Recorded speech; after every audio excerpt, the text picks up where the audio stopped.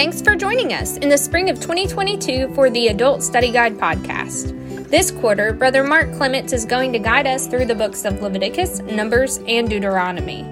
The nation of Israel, while far from perfect, demonstrates for the Bible student God's high standards for His people, how we fail miserably at meeting those standards, and finding grace in Jesus. So grab your copy of the Adult Study Guide or your Bible and study along with Brother Mark.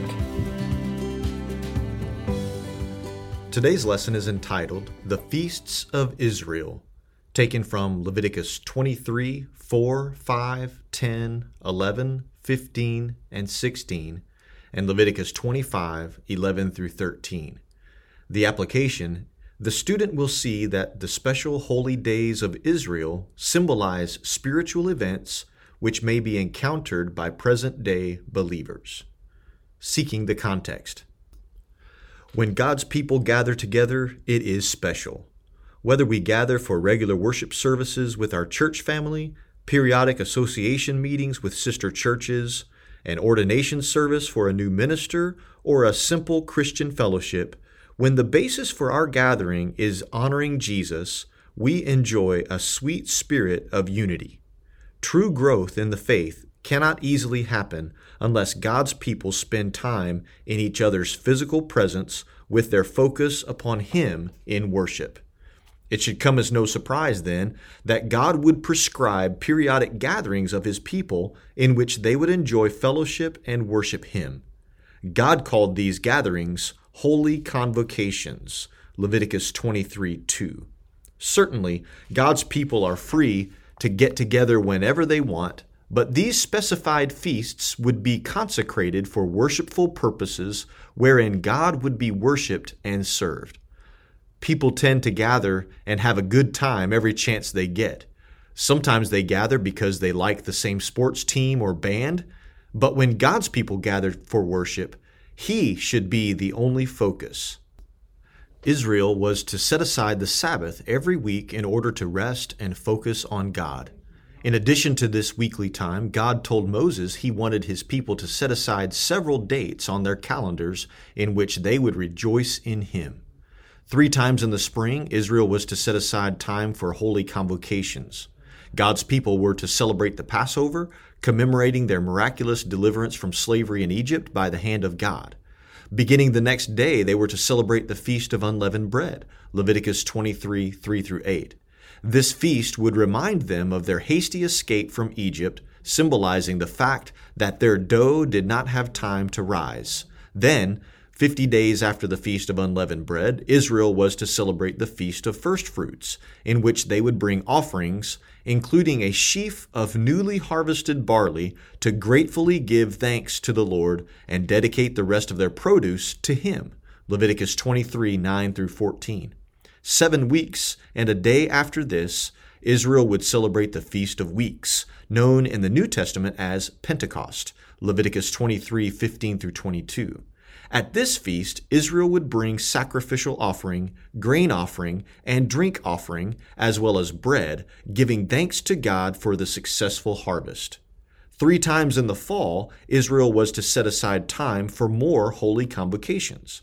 First, they would celebrate the Feast of Trumpets, in which they rest, present special offerings to the Lord, and sound trumpets, which would remind the people the Day of Atonement was coming soon. Leviticus 23, 23 through 25. Next came the Day of Atonement, and Israel would approach this day with great penitence and reverence as atoning sacrifices would be offered for the people. Leviticus 23, 26 through 32. Lastly, the Feast of Tabernacles would be celebrated at the end of the fruit harvest to give thanks to God, but also to dwell in tents, remembering their wilderness days when they first came out of Egypt. Leviticus 23, 33 through 43. In all of these holy convocations, God Himself would be the central focus of the crowd. These feasts coincided with Sabbath days, so the people would be very careful to rest with intentional emphasis on what would be the most pleasing to God. Of course, there would be food and fellowship involved, which would strengthen God's people, but only in so much as God received all the glory from their gathering. These holy convocations would unify God's people around their shared heritage of faith and prepare them for ongoing conquests of faith. Christians can learn some powerful lessons from today's text. In prescribing these convocations, God desired that His people gather for specific worshipful purposes. Whether we get together with our families, church members, or other Christians, we should seek opportunities to focus on who God is, what He has done, and how we will serve Him in the future. What do gatherings of Israel tell us about how God desires to work in His people? Searching the text. Number 1, remember what God has done. Leviticus 23, 4 and 5. These are the feasts of the Lord, even holy convocations, which ye shall proclaim in their seasons. In the 14th day of the first month at even is the Lord's Passover. When it came time for God to deliver His people from slavery in Egypt, it was such a momentous occasion that He had Moses commemorate it forever by starting their national calendar with the time of their escape. After 9 plagues did not convince Pharaoh to release the Jews, God knew the 10th plague of the death of every firstborn would compel Him to send them away. To avoid the destroyer, Exodus 12:23, that would pass through the land, God's people painted their doorposts with the blood of spotless male lambs. Then they feasted on the roasted lamb along with unleavened bread and bitter herbs, ready to leave the land. Death visited every house except for the homes on which the blood was painted. When God saw the blood, He passed over the house. This feast was to be observed every year to commemorate Israel's deliverance from death and escape to freedom by God's mighty hand. Exodus 12, 1 through 14. Why did God want Israel to celebrate the Passover every year? God certainly did not want His people to have a victim mentality, dwelling in past hurts or giving excuses for bad behavior because of their time under oppressive rule in Egypt. Instead, God wanted them to remember their past so that their focus would be on His deliverance of them. God did not intend the Passover to be an occasion to relive past despair, but to relish in past deliverance. When Israel took time to intentionally focus on how God had been faithful in the past, their time most certainly turned into a moment of corporate worship, magnifying God for His mercy and grace. The same is still true when God's people take time to remember His mighty works today. Every time we open our Bibles, we read historical accounts of God interacting with His people, rescuing them from sin and restoring them to His glorious purposes. Additionally, when members of God's churches gather to observe the Lord's Supper, our experience turns from somber reflection on the broken body and shed blood of Jesus to reverent rejoicing that His sacrifice delivers us from sin. We would be wise to always take time to remember the salvation God has worked on our behalf. Why is it so important to take time to remember what God has done? Number 2, give thanks for what God has provided.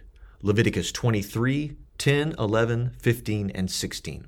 Speak unto the children of Israel, and say unto them, When ye be come into the land which I give unto you, and shall reap the harvest thereof, then ye shall bring a sheaf of the firstfruits of your harvest unto the priest. And he shall wave the sheaf before the Lord, to be accepted for you. On the morrow after the Sabbath the priest shall wave it. And ye shall count unto you from the morrow after the Sabbath, from the day that ye brought the sheaf of the wave offering, 7 Sabbaths shall be complete. Even unto the morrow after the 7th Sabbath shall ye number 50 days, and ye shall offer a new meat offering unto the Lord. When someone plants a garden for the first time, it is very common for them to watch closely to see the onset of new fruits or vegetables. As soon as the first fruit or vegetable begins to grow, the gardener will take great care to make sure it is safe. Then comes the proud moment when the gardener plucks the first produce from the garden. The garden might produce hundreds or thousands of fruits and vegetables afterwards, but the very first produce is special and makes the gardener exceptionally thankful. This is how God expected His children to be when they were able to produce food on their own. When Israel finally arrived at the Promised Land, God prescribed them to bring offerings of the very first of their harvest. The first heaps of barley would be gathered and waved before the Lord as a way to give thanks to God and worship. As the harvest progressed, Israel would continue to bring offerings to the Lord in worship.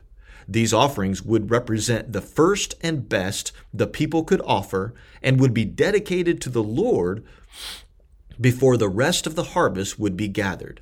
This is a demonstration of faith that God had provided what they needed and would continue to provide as they committed their best to Him. When we give our tithes and offerings from the first of our income, we demonstrate the same kind of faith in the Lord to provide. We can freely commit to Him what He asks because it belongs to Him already. God does not need our offerings since He owns the cattle on 1,000 hills. He does look at our hearts and expects us to offer the sacrifices of thanksgiving, performing our vows. Psalm 50, 7-15. Like Israel, let us regularly offer God what He requires with hearts full of thankfulness. Why should we regularly give thanks for what God has provided? Number 3, trust God to honor obedience. Leviticus 25, 11-13. A jubilee shall that 50th year be unto you. Ye shall not sow, neither reap that which groweth of itself in it, nor gather the grapes in it of thy vine undressed. For it is the jubilee. It shall be holy unto you. Ye shall eat the increase thereof out of the field. In the year of this jubilee ye shall return every man unto his possession. Every 50 years in the nation of Israel, God required something special. Over the course of 50 years, it would be likely that some families would run into hard times while others became prosperous. Some would need to commit themselves to indentured servitude or even sell their family's property to survive. But when the 50th year arrived, God intended for the land to rest an additional year and for everyone bound to servitude to be released, having their homestead returned to them as well. Following this law would reduce the likelihood of families amassing large wealth or estates and would help in preventing the oppression of fellow Israelites. The goal in establishing the year of Jubilee was to make sure God's people did not wrong each other. Leviticus 25, 14 and 17. The land belonged to the Lord, and He was able to make it produce enough to feed His people throughout the times of rest. Leviticus 25, 20-22. The people should not worry about how they would survive. Instead, God expected them to concern themselves with reverential obedience to Him, trusting that He would take care of them. Leviticus 25, 17. Doing the right thing is not always the easiest thing. Obeying God requires sacrifice. Demonstrating the love of Christ to our neighbor means denying ourselves first and sacrificially meeting the needs of others. How are we to know whether God will honor our obedience and provide our needs? We must trust Him to provide, just as Israel trusted Him to take care of them in the year of Jubilee, even though the land would not have been farmed for 2 straight years. God knows what we need. We must simply trust Him more than we trust the natural order of things. We are free to release material blessings for the benefit of our neighbors, knowing that God will take care of us and honor our obedience to Him. How can we hold our possessions loosely and trust God to bless good stewardship? Setting the application. These feasts prescribed for the nation of Israel are not in effect for the modern-day Christian. Jesus fulfilled the pictures of sacrifice these ceremonies projected. The principles behind the feasts are very much applicable for Christians. As God required His people to remember their rescue from slavery through His miraculous hand, God requires Christians to remember our salvation through the work of Jesus Christ on Calvary. As God prescribed festivals in which His people brought their first fruits and committed them to Him in thankfulness, God prescribes that we bring Him tithes and offerings from the first and best that we have with thankfulness. As God detailed a year of release every 50 years to make sure His people did not oppress one another, He commands that we love each other through sacrificing our time, energy, and resources, trusting Him to provide us with what we need. Like Israel, we are God's chosen people, standing distinct in the midst of an unbelieving world. Remember what He has done. Give thanks for what He has provided. Trust Him to honor your stewardship of what He has given to you. The world is watching to see the genuineness of our faith. What does this text tell us about how we can represent God well? Thanks for listening to another lesson on the Adult Study Guide podcast. We will catch you next week for another lesson in this great quarter. Until then, join us daily on our daily devotional blog at www.bogardpress.org.